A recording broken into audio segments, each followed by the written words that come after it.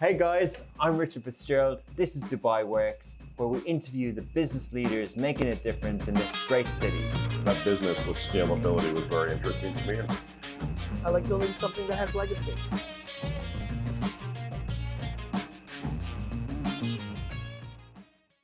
Welcome to a special Eid al-Adha episode of... I was focusing too much on the pronunciation of Eid al-Adha that I lost my tongue. So anyway, welcome everyone. This is Dubai Works Business Podcast. We're back. We have a very special guest in studio today. Thank you, Laith, for joining us. Thanks for having me. So Laith Matthews is a Dubai-based entrepreneur. He launched his first business in Dubai in 2011, Make Business Hub. The real veterans of Dubai business scene will be very familiar with that concept and trailblazing location, a concept that it was at the time. It was the region's first dedicated creative and entrepreneurial co-working cafe. After starting Make Business Hub, he then joined Snapcard as co-founder to launch and grow the digital loyalty platform. After exiting that again, he launched Akin Barber & Shop, another name that people will be very familiar with, a trend-leading men's grooming business and change maker in the region.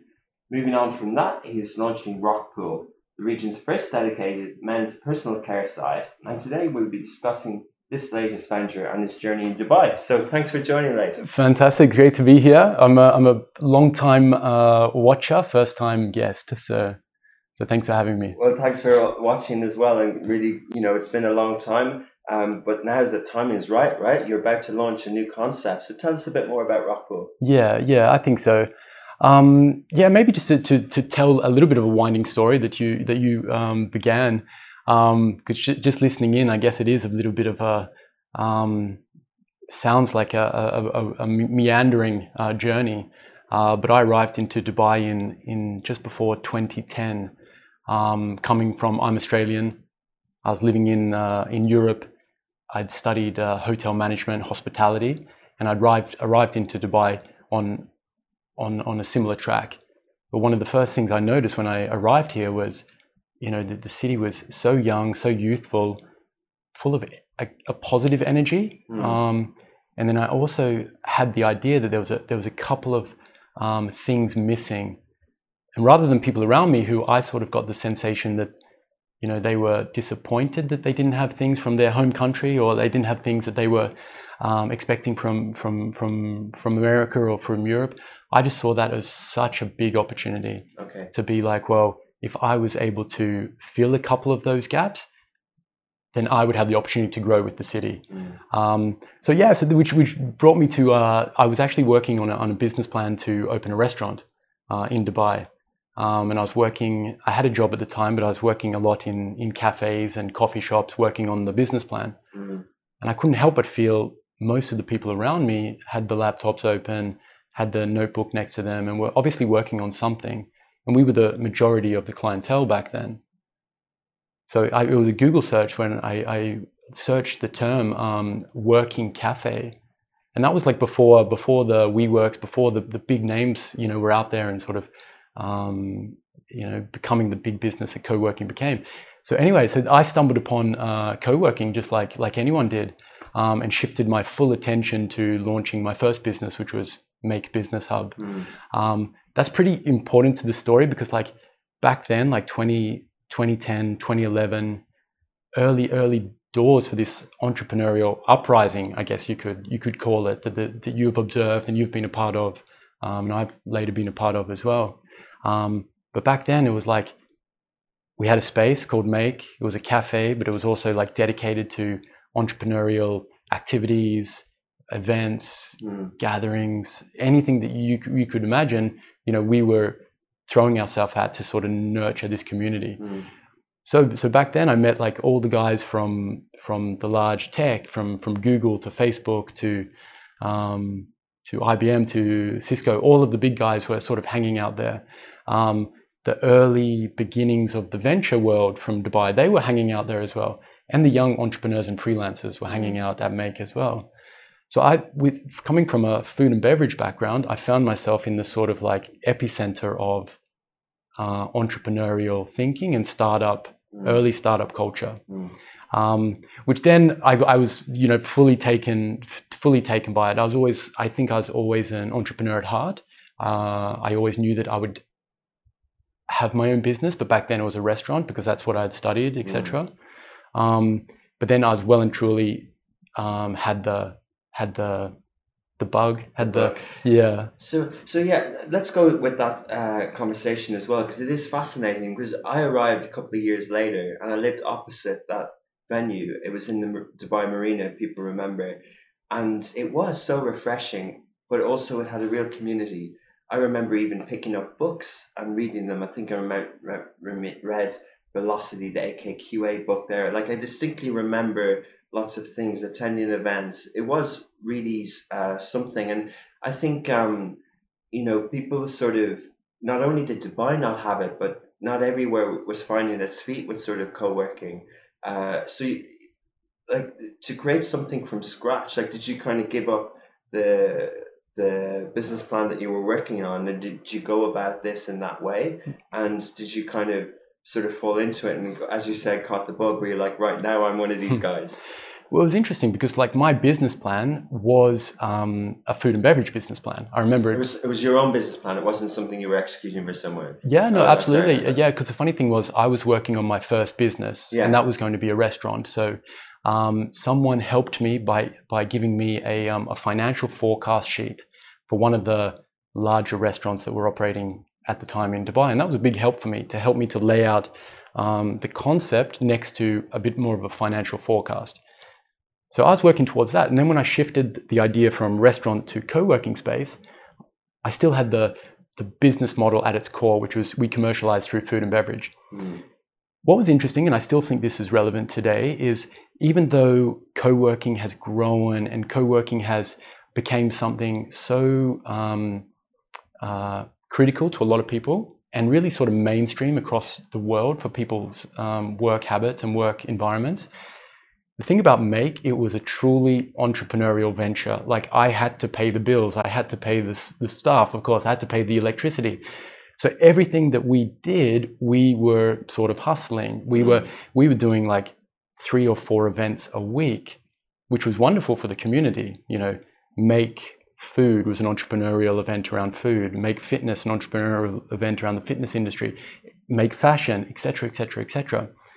These were wonderful for like helping to share the passion and get people together and share the knowledge. But at the same time, that was helping to drive my business. Do you know what I mean? So like, we were a startup space with a startup soul, right at the beginning. Like, you know, from the core, we were as much in the hustle as any of the entrepreneurs that were sort of working from the space. I don't know if it was like around the same time, but like all the books that you were reading, I was reading the same books. A lot of the sort of the bubblings from Silicon Valley was starting to, you know, spread around the world, and this sort of idea of really smart people going it alone and you know, creating something from scratch that could become something really monumental. That was like the energy that was definitely at that time, and like many of us from that time have continued on that wave ever since. Yeah, and what happened next? Like, why isn't Make still there? Like, I also remember being on Foursquare a lot at the time, and you would see this sort of those entrepreneurs who would travel through Dubai, transient, would end up at Make Business Hub, and they'd be like, that's the best place to go to, best coffee, best place to work from in Dubai. Yeah. So, you know, that felt like early, you know, potentially if it was still there, it could be more now. Yeah. It's interesting because like my co-founder from the next business, his very first day in Dubai, he came to Make because he heard it was the spot for entrepreneurs. We had people traveling through from America, from Europe. I remember one conversation with a guy from Silicon Valley, and he was there and he was looking around the Make space. And I'll never forget this. He said, I don't know if it's genius or luck, but you've really got something here. And I'll carry that through with me for forever, because like, I think that's business in general. Like, it's a big bit of like a good idea. It's a big bit of like strategy and seeing an opportunity. And then there's a really big bit of luck as well. Whether that's creating a brand that resonates or just getting like a little bit of a, you know, luck plays a part for sure. Yeah, definitely. And especially from an F&B background, right? Like, because when any restaurant, anyone will tell you like it's that kind of je ne sais quoi of like the mix, right? You might have the best interior designer, the best chef, but like it's that kind of the coming together of pieces that people just feel when they go in. 100%. Like the combination of art and science. Yeah. whether it's a restaurant or whether it's a business. Yeah. And the commercial part of it. So, the commercial, it was an F&B commercial. Exactly. And you didn't sort of turn it into sort of Rentley desks like WeWork have gone on to, and many here like Astrolabs, etc. So my feelings about it, especially back then, was like the barrier to entry needs to be super low. Like I didn't want any sort of blockage where people had to pay to play. Like I wanted people to immerse themselves into this community, even if it was their first toe into the water. And that put pressure onto us, of course, to really make sure that we had a decent offering of coffee, food, etc., etc. Was it the correct model? Like who knows? Like, the WeWorks of this world, much more real estate play, and arguably doing a fantastic job. To wrap up quickly on like my story there, I had huge plans for it, really big plans. I had a business partner at the time who had different plans. And basically I sold my shares to him and he took over the business, which was amicable. Everything was absolutely fine. But I can't really judge whether did it reach its potential, because it wasn't myself on the steering wheel at the end. Yeah.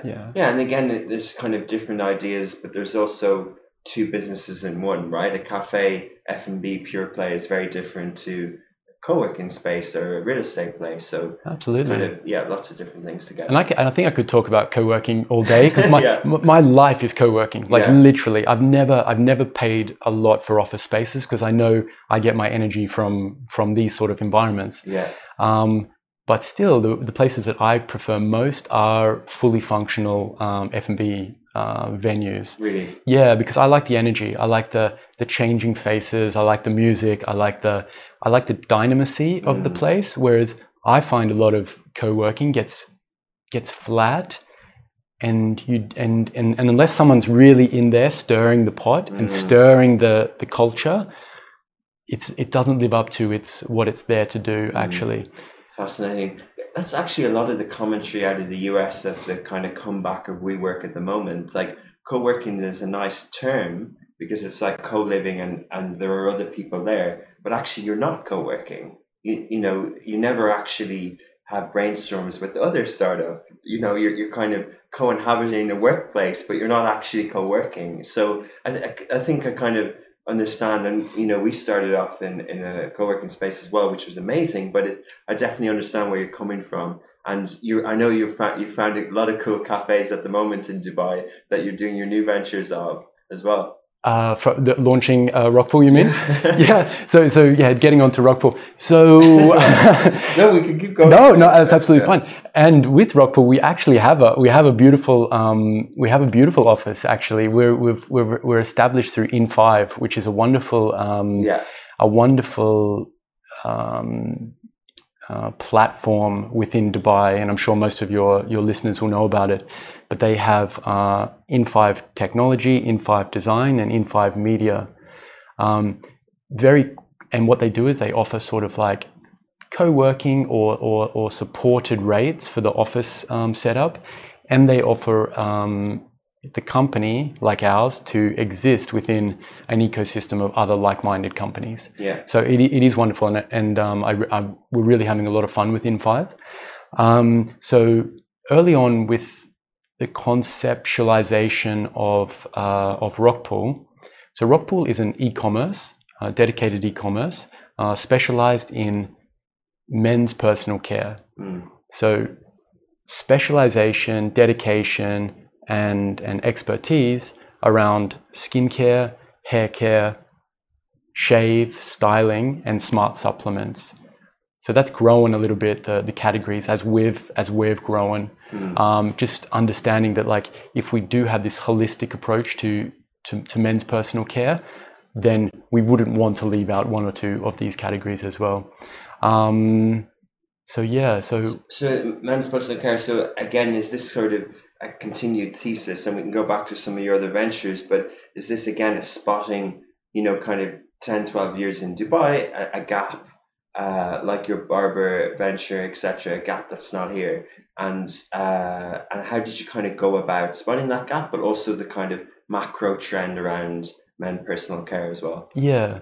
So after Make, going back to the road, how we got here. After Make, I launched. I partnered with a young German-Irani entrepreneur, really special character called Alborz Tufani. Many people, as part of the ecosystem here, would remember and know Alborz fondly. And we set off to launch digital. It was an application all based around customer loyalty to some of your favorite coffee shops, and so it was something that we would very much deep into, and we had a lot of fun growing that company over the next few years. Snapcard, exactly, and that was an interesting time in the timeline of Dubai as well, where a lot of people were getting excited around the possibilities of applications, the possibilities of technology, and we were one of them. We were one of a couple of companies, and we grew it to a certain level. But at least at one point, I felt I was missing the physical touch, to be honest. And paired with that, I couldn't help but see the opportunity for a little bit more of a tailored men's grooming approach. So I'd been living in Dubai already 5 or 6 years. I had always struggled to get a decent haircut, in my opinion, or if I was getting a decent haircut, I was paying a lot for it. But coming to this region, I had found myself getting more and more into beard culture. So meaning like I had a place to go and get my shave done, and that was a once a week thing. And then I'd have another place to get my hair cut, and I wouldn't mix them, basically. Wow. Okay. And then I couldn't help but feel like, yeah, but this experience doesn't suit me here, and it doesn't suit me here. So we must have an opportunity to create a more user-centric, user experience idea to pull in really world-class haircuts and sort of best-in-class shave culture. And we did, yeah. So we launched Akin Barber and Shop in 2015. We were ahead of the curve. We were one of the first to hit the ground here in Dubai, but certainly the trend was coming. And then I think once we saw the impact that Akin had on the market, like we were extremely busy. We were, it was a great company. Yeah, I really enjoyed it. Yeah, I remember at the time that when you were going about that, the attention to detail, the research, you would have not only researched online, but you visited barbershops around the world, in New York, etc. So like it really is a testament to how you come up with something. The execution is about the research and the detail. Is that something you're conscious of? Is that part of your process? Yeah, I think so. So part of launching Akin, I traveled to New York and did like a little bit of a pilgrimage to the key barbershops that I thought were doing really well, not only in their customer experience and what they were offering, but also the brand that they were building. And I could see them becoming something quite important. I traveled to Stockholm to do the same thing, because I felt like this Scandinavian aesthetic was something that I had always appreciated, and I felt like maybe if a blend of Scandinavian and New York could be something quite interesting here in Dubai. So yeah, absolutely. I think that's very important when you're setting up anything, to do your research and look at sort of best in class examples of. But at the same time, like this is a passion as well. So it's like if I can combine travel with research, or if I can combine travel with work, then absolutely, yeah. And again, it was a trend moment, but there's a difference between, is this a business approach in terms of building something once that's beautiful in design and concept and works and is profitable, versus something that's sort of almost franchisable or scalable? Is that something that you're conscious of as well, or? Yes, I think so. Like building the brand Akin Barber and Shop, I had aspirations for it to be, to grow vertically. I wanted multiple venues, so whether they were ours or joint ventures or franchises, that was in my vision for how it would grow. I wanted it to grow into products. I wanted it to grow into other directions as well. So that was the brand that you created in that as well. Exactly. So to kind of like, but what happened? I was always interested in products as well. Like right from the beginning, I called it Akin Barber and Shop because I really wanted to. I understood back then that the male shopping environment was a little bit off as well. I felt, where we get our haircuts is slightly off, but also where we buy our grooming products, our cosmetic products is slightly off for the male consumer. So I went about creating the user experience on the services side, but then really focusing in a lot on a male-centric shopping environment to create a masculine yet thoughtful environment where people could get great quality products and get the information and the know-how behind them. So that was I was always interested in that, and that was part of the mission. Right from the beginning with Akin, I was reaching out to brands that I thought were amazing from Europe to Asia to America, and building these relationships, getting to know the owner, the founder, working out ways to bring the products to Dubai and sell them to the consumer here through the shop. Yeah. One thing that I found, like the sophistication, when we hit the ground with Akin in 2015, it was the right time for the sophistication of the market at the time. Guys were looking for great haircuts. They were looking for great beard service. They were looking for an environment that was a little bit more tailored and personable and suited their personal brand as well. Yeah, and a higher quality of service and things like that. Absolutely. But then over the next 5 years, I saw the sophistication of the male consumer grow, year on year. They were getting more informed. They were getting more interested, they were getting more knowledgeable and more motivated to expand their grooming habits. So while it might have started with a nice beard trim and a haircut, guys were really interested in like what's better for the hair, what's better care, how can I or what products can I use? Okay. Skincare, the same thing. And it was interesting because I was into it, I was researching it, I was speaking with like some of the best and fairest in the world. And then I was able to have the sort of consumer right there at my, within arm's reach as well. And people started to really look to me as something of an expert. And I could see myself as, well, no one else is really filling this space. And I really enjoy it.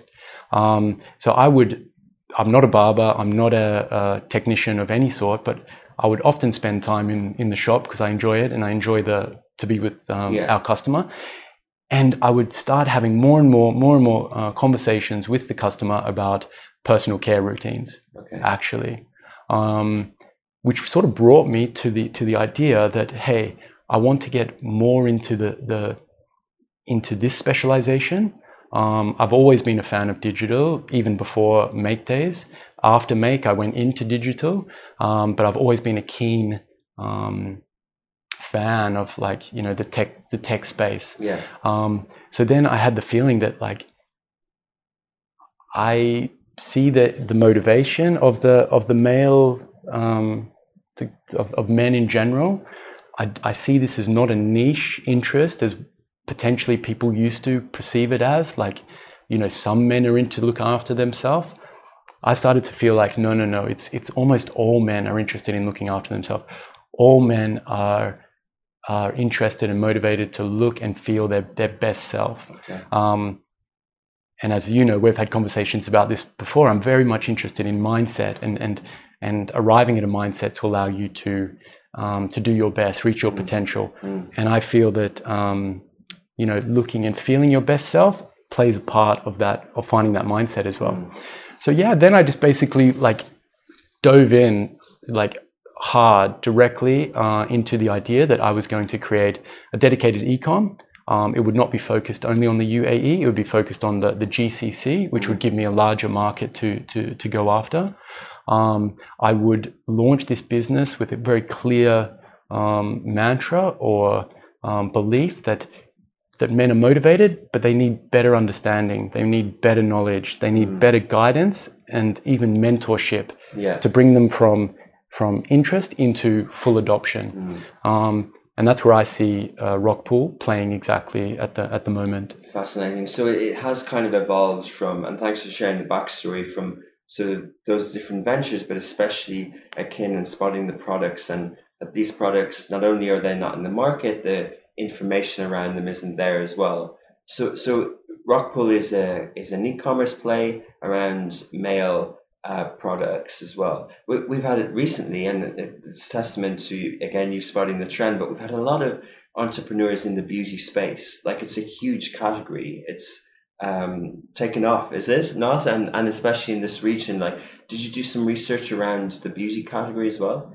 Yeah, beauty is humongous, as you know. There are some massive examples locally, huge success stories locally, and of course internationally.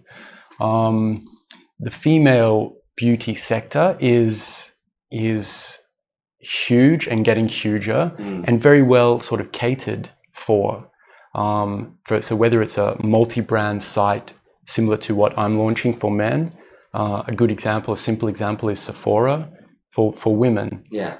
Sephora is multi-brand. They also have their own products, but they offer such an amazing consumer experience for the female demographic. Okay. The female demographic who understand, who love, who appreciate, who enjoy skincare, the beauty side of things. Yeah. Would love the shopping experience of Sephora. For the male, and me included, I find it a little bit overwhelming when I either were to arrive on the website of Sephora or arrive at their shop. So even though it's best in class for female, for men it's not quite the right mark. But then take that a little bit further. I know I'm not answering your question perfectly, but into the sort of like cosmetic floor of a department store.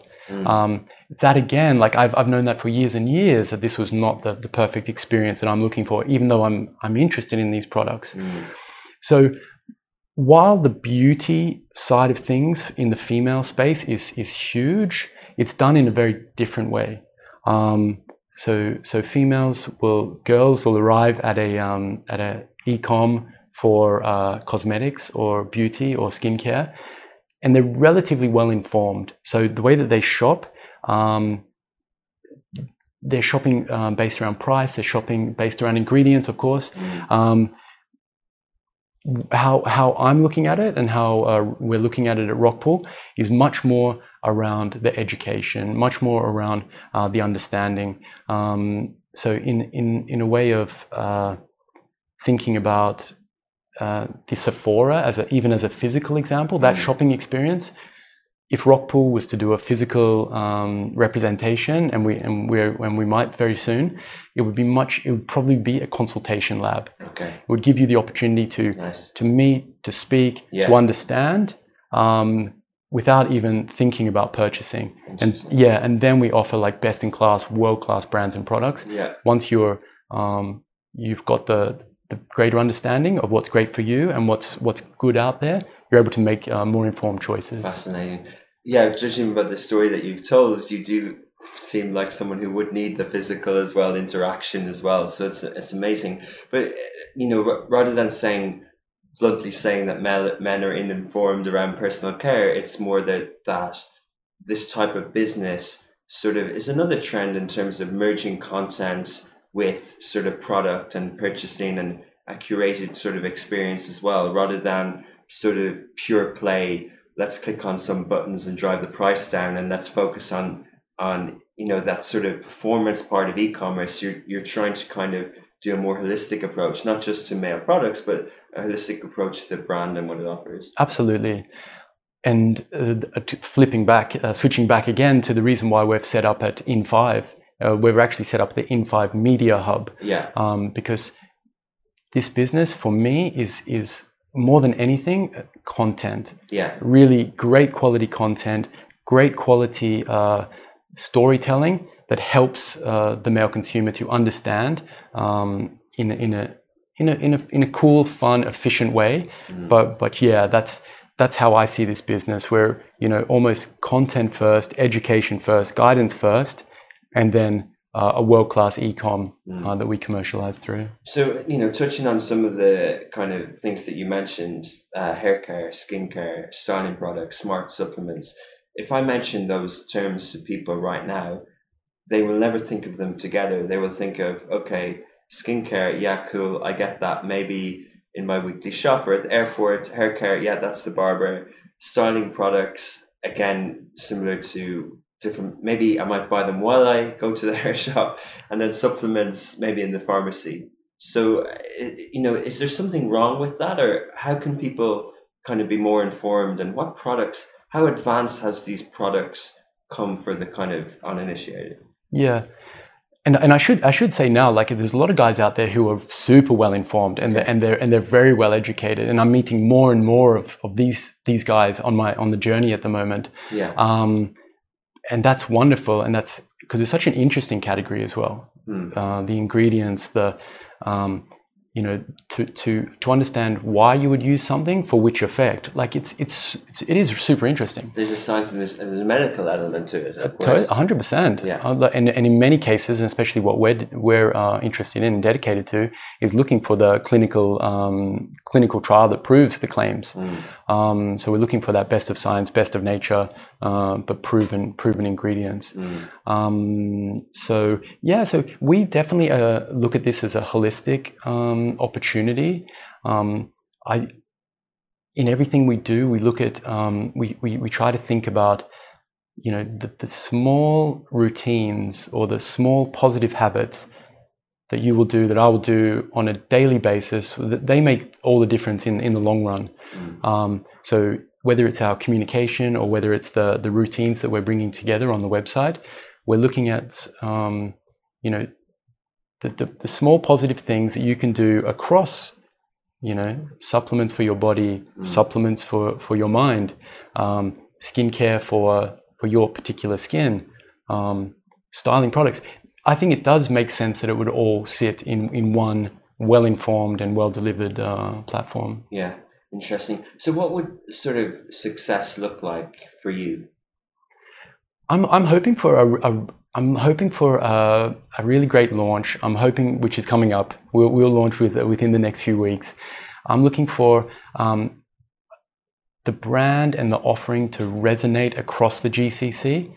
We're working hard to identify and work with and work through really dynamic, creative, successful guys to help us spread our message. I'm hoping that we will, you know, build that inertia. We will find a following, we'll grow a community, and we will be the leader in this space in a year, 18 months time. And how do you approach that from a kind of a business plan and strategy point of view? Do you seek investment? Do you position it as e-commerce, as content? Famously, Adam Newman tried to, you know, said, I remember reading about WeWork, and they said at the very start, a journalist from the New York Times, from the real estate section, interviewed him, and he said, "Look, do you have anyone who reports on community?" So, because he saw it more than real estate. But so, you know, do you position it as a community company, and how do you kind of how do you do a business plan around that? I think every company should be a community company to some degree. You know, there's so many good examples of a successful company growing out of a core following, a core dedicated following. The way I see it is, and I should stress. So I'm not the lone founder. I have two co-founders who have joined me on the trip, and it is self-funded. So we're coming at this with a small war chest. I sold a Kin Barber and Shop as well. We didn't mention. So I have a small amount of money.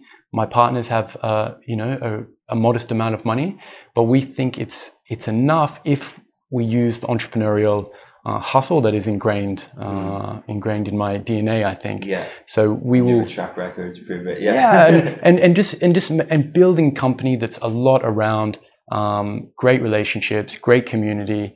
You know, impressing on each and every individual who comes across our brand to then slowly but surely grow out to be that leader. And the category, how do you kind of describe the category in Dubai at the moment? I kind of touched on where people would get products, but sort of are there content, are there newsletters, are there websites, are there e-commerce plays in this category as well? Yeah, I think it's pretty fragmented at the moment, and I think you rightly said, like when you broke down where you shop for these different categories. So starting from supplements, we have a thriving small pharmacy ecosystem here in the region. Are they a little bit overwhelming? Do you need to do your research before you enter them? Like, yes, for sure. Are there better direct-to-consumer options coming for supplements? Yes, there are. But into skincare, I think there are a couple of interesting brands here who do a good job of passing on the information and passing on the experience to the consumer. Most of them are physical, and then and even down to shopping for your shampoo or your hair styling products. It's still a matter of supermarket brands or what's available at your local barbershop. I feel like it's quite fragmented, and there is certainly an opportunity to make the experience easier, better, more enjoyable. And I think with a curated collection of brands like what Rockpool has, you're getting the best of the world has to offer, really. Interesting. Yeah, we actually did something. You did something with me recently around routine, and you produced some products that I had no idea existed. I think these particular ranges from Sweden, and I would not know how to go about maybe Googling it, but I really wouldn't know how to do it. Never mind having the knowledge to purchase it. So that's amazing that I kind of had an experience of what Rockpool will provide, but sort of the logistics of that. Will you have a warehouse? Will you focus on last mile delivery? Like, what are the kind of decisions that you're sort of going in, and how many products will you have when you launch and things like that? Yeah. So we thought long and hard about this, of course. We looked a lot into the science and psychology of it as well, to think about, well, a range of choice that was broad enough that the male consumer would feel that there was enough options, without going too far that it felt overwhelming. And I know that experience. I know it myself. If I feel a little bit overwhelmed, I'll catch myself, because I'll be like, I'm backing away because I got overwhelmed. So yeah, with that understanding, we're launching with around 140 SKUs, 140 products across around 12 to 14 brands. The brands that we are working with are best-in-class category leaders from around the world, from Europe, from America, from Asia, and not just pretty packaging with information and ingredients to back up the claims. And what I've found interesting about our time together, when we spent some time together, and we're going through some of the products that we were working with from Sweden. You as a sort of person that you are, I think like you appreciated them for the feeling and the smell and the way that it made your skin feel and look. But I think if we gave you, and which we will, a little bit more information and insight and understanding about why that product is important and what do the key ingredients do for you, I feel that you will you'll greatly appreciate it, and I could see that becoming a more and more important part of your life and routine. Yeah, but and it is that sort of, I know I'm a guinea pig here, a test case for Rockpool, but I think it's like, it is about being informed. It's like with any product choice, if people are more health conscious, they can choose different meal types, different things like that. Any sort of product is about being informed and making a decision for yourself, and then you can know what value is and things like that. So it's fascinating on that level. So looking forward to seeing the launch. I think 140 SKUs or even 14 brands would overwhelm me right now, but I think I can trust you to steer me along the way. Like to finish up, sort of, you've been and I think it's great to speak to you, and we could have went into a lot more detail on other ventures, because I'm sure you'd have a lot of experience to share with other entrepreneurs, but you are sort of you know, a brilliant Dubai entrepreneur, sort of a product of the system, a proof what's possible here, that, you know, it is possible to be, you know, to bring ingenuity to different sort of sectors in space. And then you talk about the GCC region, but are you still as positive and optimistic about what, you know, that excitement that you felt when you first came to Dubai now, and how does that sort of outlook look for you in the coming kind of years? Yeah, definitely. So when I arrived in Dubai more than 10 years ago, I never thought probably that I would be here 10, 12 years later. But I definitely sense the energy, and I definitely sense the opportunity. 3 businesses later, about to launch my 4th business, and I'm still as energized and optimistic as ever. So many times I'll catch myself, you know, having an experience in Dubai, whether it's the In5 Media Hub, where we're set up with access to world-class production equipment, or whether it's where I go swimming, it's a world-class Olympic quality swimming arena. And I just think to myself, like, you know, everything that Dubai has and we have access to, like, we have every opportunity to do exactly what we want to do. And I think a lot of it comes down to mindset. Like, I'm such a big believer in that, and I explore it in a couple of different things that I do. But I personally feel like if you've got the right mindset, you understand what your larger objectives are, Dubai, this region, the world in general is your oyster. Amazing. Well, we really thank you for sharing all that today. Really look forward to watching how Rockwell launches, experiencing the product, and to seeing it grow, and hopefully that you'll, you know, stay in Dubai, not a return to Australia, and sort of expand this across the region. Thanks, Richard. Thanks so much. Thanks, Slade. That's it for another episode of Dubai Works. Thank you so much for listening, and please leave a review on the podcast platform that you're listening to. It really helps with organic searches. Also, if you'd like to appear on Dubai Works or know someone who has an inspiring business story in Dubai, please do get in touch on any of the smashy social platforms.